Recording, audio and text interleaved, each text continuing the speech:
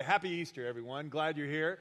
My name is John Schmidt. I'm the senior pastor here at Centerpoint Fellowship Church. Inside the bulletin you received today, you'll find an outline of my message today, and appropriately, the title is Easter is Good News. I hope you consider that video good news. Emily's here this morning, so we're proud of you. So can we give her one more round of applause? That was a big deal. Good job. Thank you. And I want to share with you a lot of good news and explain why Christians have always believed that Easter is good news. You may not realize this, but the first 4 books of the New Testament, Matthew, Mark, Luke, and John, are accounts of Jesus' life and his ministry. And each one of those accounts is entitled a gospel. And the word gospel simply means good news. Because there's good news in the life of Jesus. There's good news that he died on the cross for our sins. There's good news that he rose again. And I want to give you some very clear reasons from the Scripture itself this morning as to why that's so. Before we begin, though, let me have a word of prayer for us, and then we're going to jump right in. Lord, I thank you for Easter Sunday, that we can celebrate this day. Many of us are together with family and friends, and I'm glad for it. But, Lord, we don't want to miss the meaning of the day and the significance of this occasion. And so this morning, Lord, I pray that you'll speak and move me out of the way and teach us some things we need to know about why Easter is such good news. In the name of Christ Jesus, the one who rose on Easter, I pray these things. Amen. By the way, if you need a pen to fill out the blanks in your outline, just raise your hand. We'll have ushers coming up and down the aisles. They'll be glad to pass a pen to you so you can take some notes and fill in those blanks in your outline. The first passage of Scripture in your outline is from Mark 16. Some women had gone to the tomb where Jesus had been laid to rest. Friday evening, on Friday, he was crucified. We call it Good Friday because it was good for us. Jesus died on the cross for my sins and for yours. That's good news. And so it's Good Friday. It was a painful Friday for him. It was the day when he took all the sins of the world upon himself, and then he died. But after he died, his body was taken down from the cross, laid in a tomb.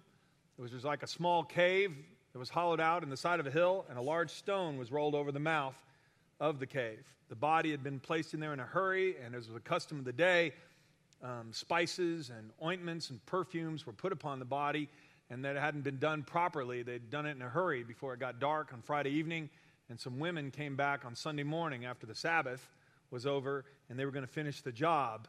And when they got there, an angel told them that Jesus wasn't there. He had risen from the dead. And in Mark 16, at the top of your outline, the story continues. After Jesus rose from the dead early Sunday morning, the first person who saw him was Mary Magdalene, the woman from whom he had cast out 7 demons.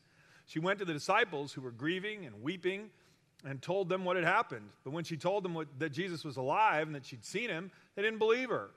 Afterward, he appeared in a different form to 2 of his followers who were walking from Jerusalem into the country. They rushed back to tell the others, but no one believed them.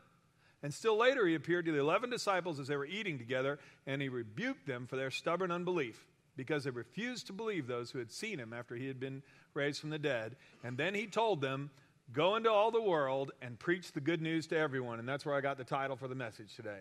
And then he told them, "Go into all the world and preach the good news to everyone." Now, most of us are familiar with good news. I can think of times in my life when I received good news. I remember once when I was in seminary. By the way, I earned my master's degree while I was in full-time ministry and living in Montgomery. I got it at Beeson Divinity School, which is on the campus of Samford University in Birmingham. So twice a week, I'd drive from Montgomery to Birmingham for like 6 years. The glitter wore off after the 4th year, by the way. It got old, okay? But I was in full-time ministry. We had a family. My wife would go to bed, and I'd stay up studying, and I was always just barely making it, getting my work done, getting my studying done. And there was one particular time I was just way behind. I had an exam coming up, and I knew I was completely unprepared to take this exam. And then before I left that one morning, I got a call from Birmingham. It had snowed in Birmingham. It had not in Montgomery. And they said, unfortunately, my class would be canceled, and my test had to be rescheduled. Darn, okay? Oh, that was good news. I mean, that was such welcome news. I remember when our sons were going off to college, when my oldest son, Cameron, was headed off to school. We had prayed for scholarships and financial aid, and I remember getting the financial aid award from his school, and it was almost to the dollar of what we needed to make his college education a reality. And we got down on our knees in our living room, and thank God, that was good news. And 20 years earlier than that, 18 years earlier than that, when he had been born, and Cameron was 10 weeks early. And when he came into the world, he spent his first 10 weeks in the hospital. And I remember the day when my wife and I went to the hospital and they told us, Cameron could go home today. And we said, well, that's good news. So I've had times in my life when it was just, hey, this is great news. Financial aid has come in. You don't have that test today. Hallelujah. Times of relief, times of blessing. Now, if you take all those occasions, wrap them into one, and then multiply it by 1,000,000, then you'd understand how good the news is that Jesus is risen from the dead. Because this isn't news about just an incident or a one-time occasion. This is good news for all people, everywhere, for all time. The best news the world could ever hear, and I want to give you 4 reasons why this morning. First of all, it's good news that Jesus rose from the dead because through Jesus we know that there is forgiveness of sins. Acts 13:38, this is what the apostles said, brothers, listen, we are here to proclaim that through this man, Jesus, there is forgiveness for your sins. Colossians 2:13, Paul said, God made you alive with Christ when he forgave all our sins. He canceled the record of the charges against us, and he took it away by nailing it to the cross. He canceled the record. I mean, if this Connect card was a list of all my sins in the world, the Lord took it and canceled it. If that's good news to you this morning, would you say amen? Amen. That is such good news. Through Jesus, there's forgiveness of sins. We can come to him no matter who we are, no matter what we've done, and he'll forgive us our sins and make us clean. But there's more. God not only forgives our sins, he forgets them. This is a note in your outline. Not only does he forgive, he forgets. And we've all been around people that say, well, I'll forgive you, but I'm not going to forget. Oh, geez, thanks. That helps.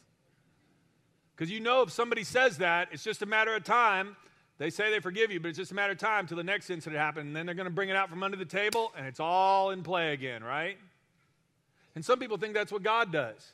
Oh, he'll forgive you all right, but you mess up again, he's going to bring up that nasty business that you had in that business deal 5 years ago. He's going to bring up your high school years. He will. He'll bring it all out again.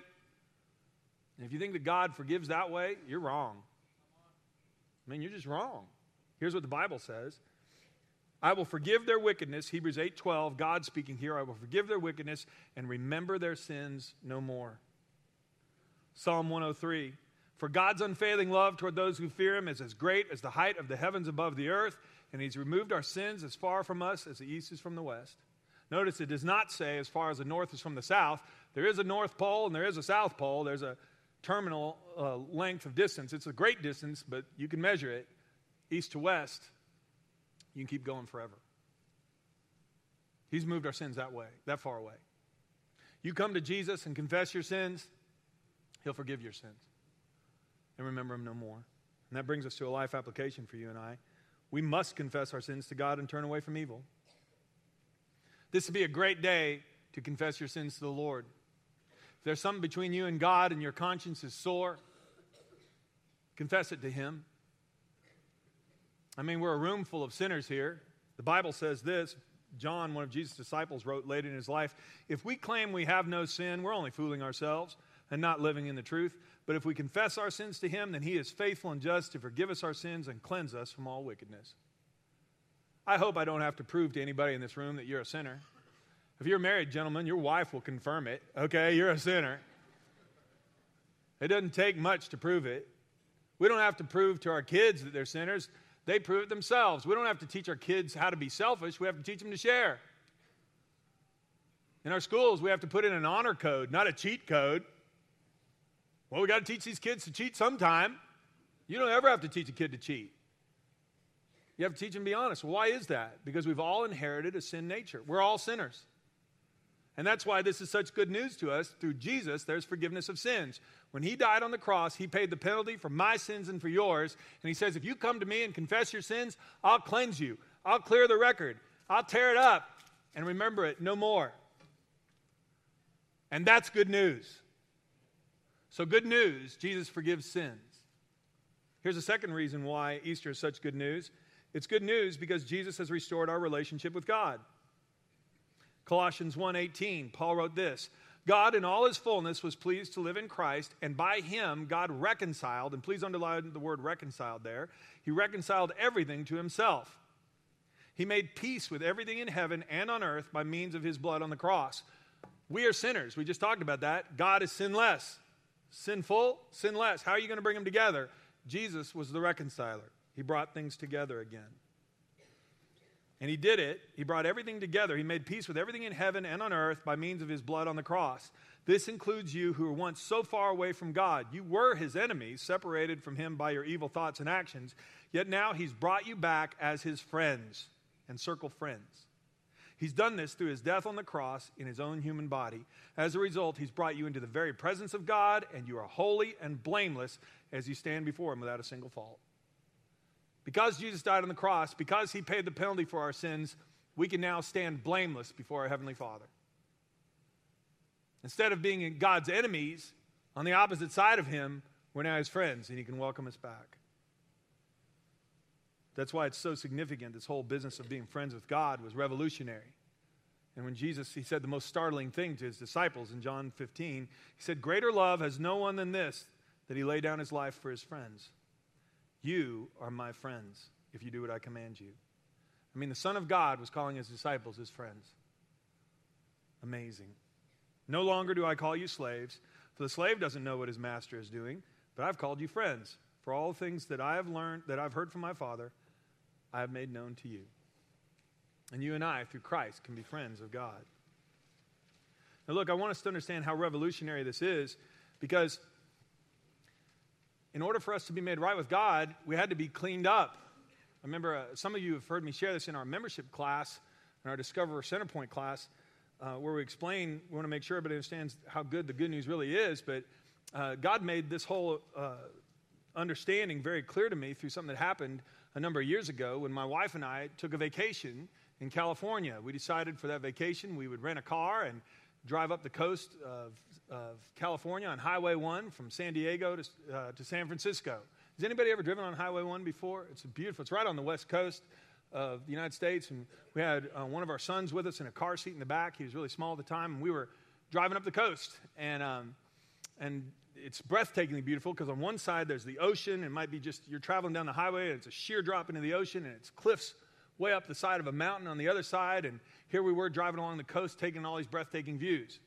The problem is that on our way over to California, in the flight over, our son had been screaming and crying because he apparently had a massive ear infection. And when we landed, we went and found a pediatrician. He gave us a strong antibiotic that would clear it up. And he said, "Hey, but read the label on there. There's some side effects that might kick in on this because it's pretty strong." Well, we gave him the medicine, and we really didn't read the label. As we're driving down Highway 1, we discovered what the side effects were. On the label, it said, "Warning, may cause severe diarrhea." Okay? Well, that was the understatement of the year. And we found out because our son was wearing a little bubble suit, which is kind of like a shirt that you pull over and it snaps between the legs. And when this stuff kicked in, I mean, he exploded. It's the only thing I can tell you. And it came out of his diaper and out the collar and out the sleeves and out the legs. And we're on Highway 1. There's no place to pull off for like 10 miles or other things. And so he's clapping and rubbing his head. And by the time I find a place to pull over, he is thoroughly covered from head to toe. And so I get out of the car and I walk back, and he's in the car seat there, and I'm thinking about how much does it cost to buy a rental car? I mean, how is this going to work? And then I opened the door, and my son reached up for me, and he wanted me to pick him up. Now, I want you to understand something. I love my son, but I did not pick him up, okay? In fact, we had to go in the trunk, get a box of diaper wipes, and beginning with the little finger, just kind of work our way around. And finally, we got him clean and got the car seat out and clean, and we found a laundromat in a town nearby and got all that cleaned up. But until we got him clean, I wasn't able to hug my son. Once he was cleaned up of all that mess that covered him, I could take him in my arms, which is what he desired and I had desired all along. Had nothing to do with whether or not I loved him. Had everything to do with the fact that he was covered in filth. If I don't get rid of the filth, he's going to contaminate me. And right when all that was happening, there was a picture in my mind that the Lord made clear to me. Well, John, this is the way it is between you and me. You are covered head to toe with sin. I mean, because people ask me all the time, well, if we're all sinners, why doesn't God just skip it? I mean, you're all sinners. Okay, sin's okay now. Y'all come in. Well, he can't because it would contaminate him. He is sinless. And so for us to be right with him, for us to have a relationship reestablished with him, we have to be made clean. And that can't be done with soap and water. That has to be done only with the blood of Jesus. For the sins to be forgiven, you and I have to be washed in the blood. A sinless person has to die for the sinful person. That was Jesus. The relationship could be restored. In Luke 23, Luke records a little bit more of the crucifixion. On Good Friday at noon, Luke says, darkness fell across the whole land until about 3 o'clock. The light from the sun was gone. And suddenly the curtain in the sanctuary of the temple was torn right down the middle. And that doesn't mean much to us, but you have to understand how the temple was laid out. There were courtyards where all the people could come and offer sacrifices. And then there was a building in the middle of the courtyard. In that special building, there were 2 chambers. The first chamber was called the holy place. And the priests could go in there and offer prayers on behalf of the people and burn incense and make petition to God. And then there was even another chamber, a smaller chamber in there, and it was called the holiest place, the most holy place, or the Holy of Holies. And only the high priest could enter in there, and only once a year. And every time he entered, he had to carry in the blood of an animal that had been sacrificed and make atonement for people's sins and for his sin. Because people were so sinful, they kept sinning over and over again. And what's so significant is on the day that Jesus died, that curtain that separated the holiest place, the Holy of Holies, from the holy place in the temple, that curtain was torn from top to bottom, right down the middle. There was no longer any barrier between sinful people and holy God, because Jesus had paid the price once for all time. And in John 19, it says, when all this happened, Jesus said, "It is finished." And with that, he bowed his head and gave up his spirit. What was finished? The separation between sinful people and holy God. Jesus had made a way to bridge the gap. He'd reconciled us. God had wanted to pick us up all along, but he couldn't until we'd been made clean. Now that we were clean, he says, come on in. Hear the good news this morning. You can come to Jesus no matter who you are, no matter what you've done. If you and I confess our sins, he'll forgive us our sins and cleanse us from all unrighteousness. Come today. Do not wait. The life application for us would also be on this. You and I need to spend time with God every day. We're big on reading the Bible here at Centerpoint. We'll help you with a Bible reading plan. We'll teach you how to pray. We'll get you in a connect group where you can find accountability and other people to work this out with you. But Jesus died on the cross to make a relationship possible. Well, why on earth would we not then just blow God off and just say, well, I don't have time for you? I mean, the relationship is now possible. The curtain is open. The doorway is there. You and I can come to God anytime. His word is free and available for us. Right now, we can hear from him and learn from him every day. We've never lived at a better time than now for us to understand the Bible. In Revelation 3:20, we understand God's heart on this. He says, look, I stand at the door and knock. If you hear my voice and open that door, well, then I will come in and we will share a meal together as friends. Circle the word friends. I hope you see a recurring theme here. We were enemies, now we're friends. Separated, now we're together. Covered in sin, made clean. Easter is good news. If you agree with that statement, would you say amen? Amen. It's good news. Easter is good news because there's forgiveness of sins. Easter is good news because a relationship with God has been restored. Here's a third reason. Easter is good news because Jesus has conquered death. I mean, when he rose from the dead, he rose from the dead. He conquered the grave. When Mary Magdalene and the other Mary came to the tomb, an angel spoke to them and said, don't be afraid. He said, I know you're looking for Jesus who was crucified. He isn't here. He's risen from the dead, just as he said would happen. Come and see where his body was lying. Come and see. I mean, every time I talk about the Easter story, I want to make one thing very clear because people misunderstand this all the time. An angel came down from heaven and rolled away the stone. He did not roll away the stone to let an anemic, wounded, limping Jesus kind of crawl out. I mean, there's some people who say, well, Jesus really didn't die on the cross. He must have just kind of fainted or fallen into a swoon. And then in the coolness of the tomb, he kind of revived. And then when they rolled the stone away, he was able to kind of crawl out. I mean, that's not what happened. The angel didn't roll away the stone to let a wounded Jesus crawl out. He rolled away the stone to let the women look in. Jesus wasn't there, and when he appeared to his disciples, he was whole and healthy and strong and full of power, the power of Almighty God, because that's who he is. The reason that the stone was rolled away, look and see, your Savior is risen. He has conquered death. The tomb is empty, and it's still empty because Jesus is alive forevermore, and if you and I put our faith in him, then we can live forever. Understand this, Jesus conquered death, and that's what the resurrection proves. And this is one enemy that we will all face.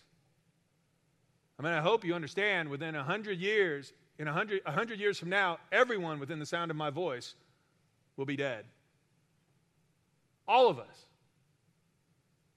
Well, how are we going to deal with that eventuality?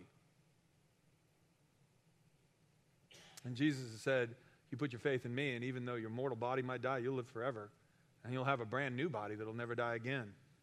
If you're not familiar with that, Paul wrote about it in 1 Corinthians 15. Listen to this. The news gets even better. When you put a seed into the ground, Paul is responding to a question, by the way, from some people who lived in a city of Corinth who had written him and said, hey, what happens to us after we die?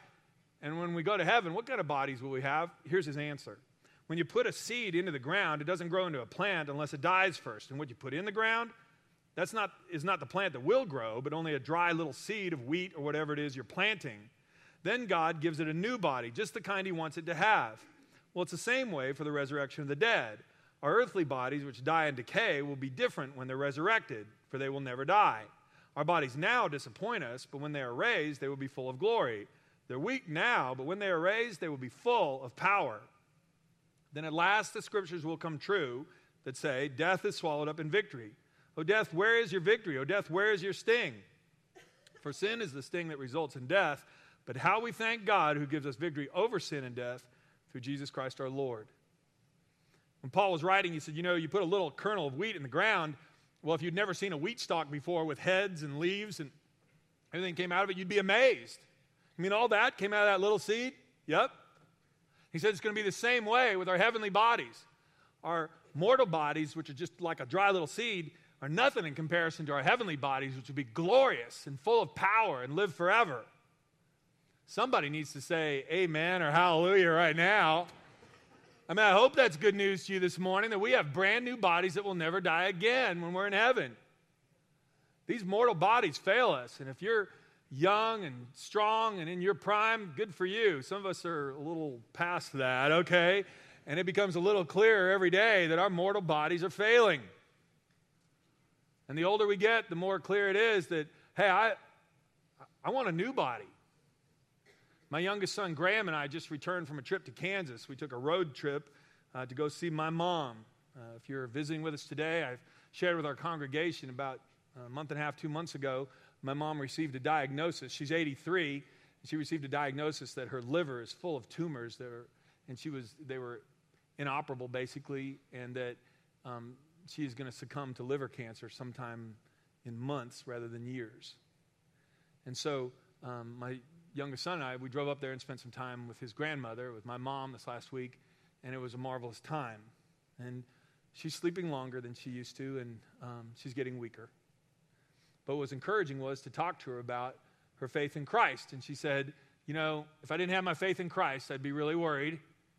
But I'm not worried because I'm going to get a brand new body. She said, this one's shot. She's got arthritis and, oh my goodness, she's got all kinds of pains and the cancer is making her weak and tired. And she goes, I'm just looking forward to it. My dad died 1.5 years ago and he had Alzheimer's, and she is convinced that he is whole and healthy and strong. I'm convinced of it too because of the promises we just read here. His faculties have been restored and he's living better than ever. I was going to have her share that with you. We took along an iPhone, Graham and I did, and we took some video of her talking about this. The only problem was every time I'd ask her to talk about something, she'd always kind of drift into how proud she was of her son John being the pastor of that church. She'd work that into every conversation. I go, Mom, we're going to cue that up again. Can we leave out the part about me being such a good kid? And she'd go, yeah, sure. And then the next day would be, I have 6 kids, and I'm really proud of all of them, especially John, who's a pastor. Oh, yeah. It's like, so she's going to be a mom to the end, okay? And but the whole thing was, she was very clear on the fact that Jesus is her Lord and Savior. And because Jesus conquered death, she will too. There's a life application for you and me in this. Just like my mom, you and I, we don't need to be longer any more afraid of dying. We no longer need to be afraid of dying. My mom's not afraid of dying. She even asked me once, she said, well, is that wrong? I mean, I'm not scared. No, Mom, you settled this a long time ago. When Jesus was talking to Martha, the sister of a man who had died, a man by the name of Lazarus, he was standing outside of Lazarus' tomb. Martha and he were having a conversation, and Martha had said to Jesus, Lord, if you'd just been here a few days earlier, you could have healed Lazarus before he died. Wish you'd have come sooner, now he's dead. What's interesting is that Jesus said to her, Martha, I am the resurrection and the life. Listen to this. He who believes in me will live even though he dies, and whoever lives and believes in me will never die. Do you believe this? And shortly after that, he told Lazarus to come out of the tomb. Jesus is stronger than death. He proved it when he raised Lazarus. He double proved it when he raised himself. I mean, only the Son of God can do that. Jesus had said he would die and come back to life again, and his words were true. That's why he rebuked the disciples when they didn't believe it. Why didn't you believe it? I told you this was going to happen. Now stop doubting and believe. Go tell people the good news. Your sins have been forgiven. Your relationship with God has been restored. You don't have to be afraid of dying anymore. This is good news, and people need to hear it. There's a fourth reason it's good news. It's good news because now we have the power to live life as God intended. Now we have power to live life as God intended.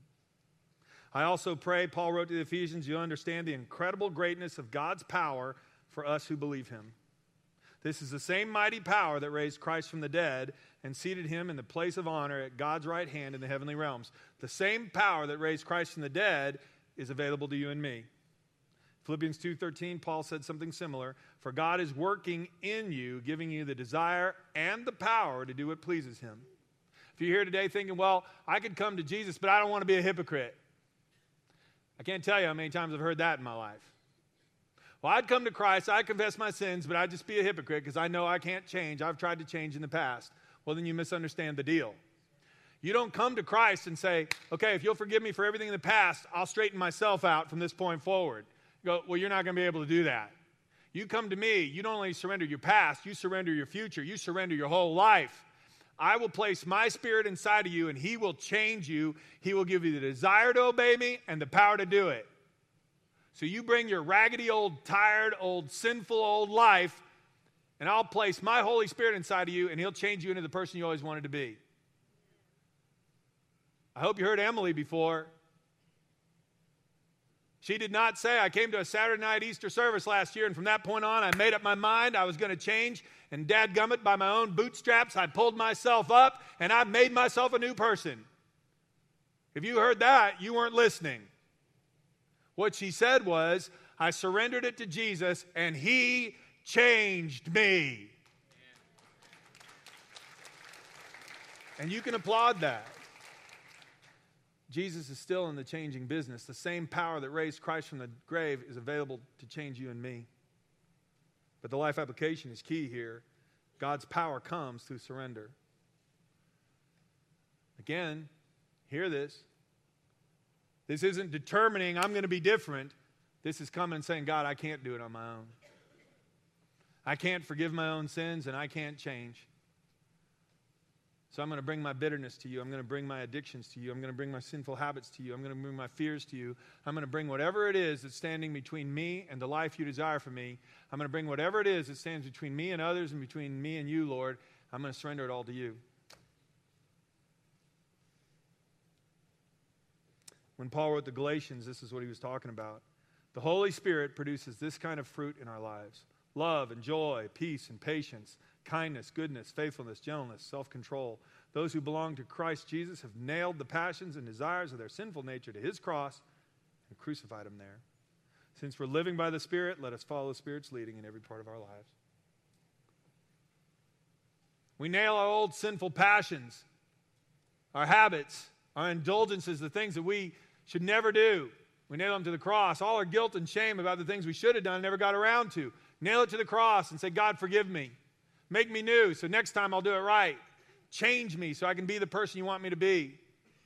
I mean, the resurrection proves not only is there hope for us someday, but there's power available for us to change this day, now. I mean, this is good news. The same power that raised Christ from the dead lives in us who have surrendered to him. He gives us the desire to change and the power to do it. So if you don't come to Christ, well, what's holding you back? Well, he won't accept me. Yeah, he will. Jesus died on the cross. He'll clean you up so you can walk boldly into the presence of God himself. Well, I don't have the power to change. Yeah, you do. The same power that raised Christ from the dead lives in you. Well, I don't know if he wants a relationship with me. I don't think he likes me. He sent his own son to die on the cross for you. He died for you.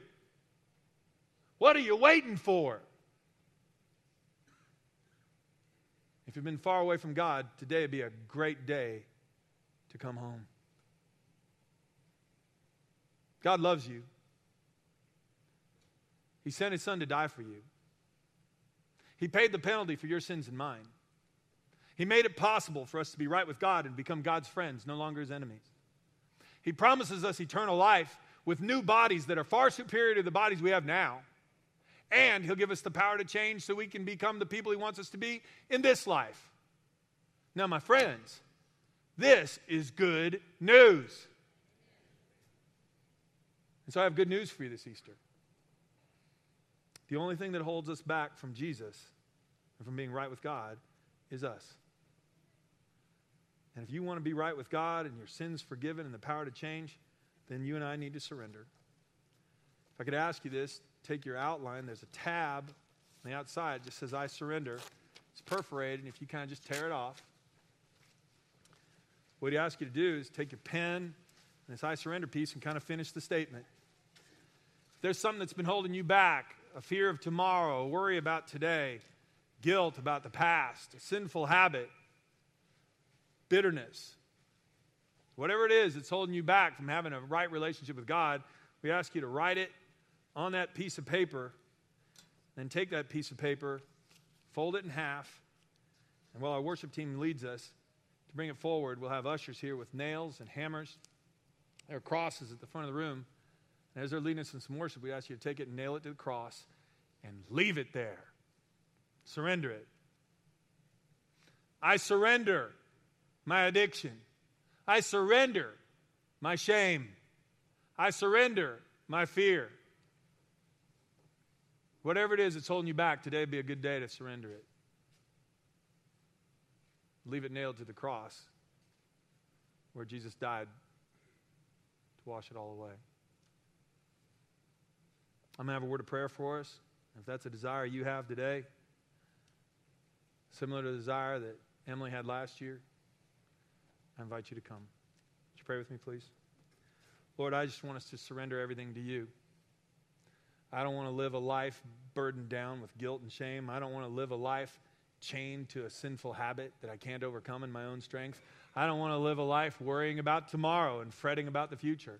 I don't want to live a life paralyzed by the fear of dying. I want to surrender my whole life to you. My past, my present, my future, my money, my friends, my time, my plans. I want to surrender my life to you. I want you to give me the power to change. I want to be the person you want me to be in this life. And Lord, I want the complete assurance that you're going to give me new life and a new body that will live forever in heaven. I believe that Jesus died on the cross for my sins.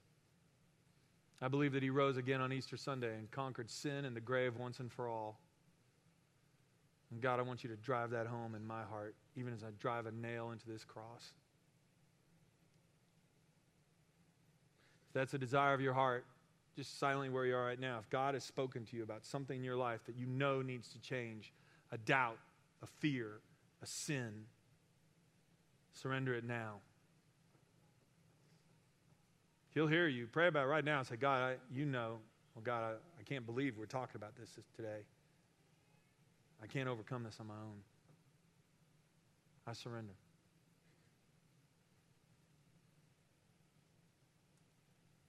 Well, God, I thank you that we can all boldly approach your throne no matter who we are, no matter what we've done. And Lord, I pray that as we just come up and put some pieces of paper and nail them to the cross, Lord, you will do real business in our lives and begin to change us. Empower us with your Spirit. Cleanse us from all unrighteousness. Make us the people you want us to be. And prepare us for heaven. I pray these things in the name of Christ our Lord. Amen.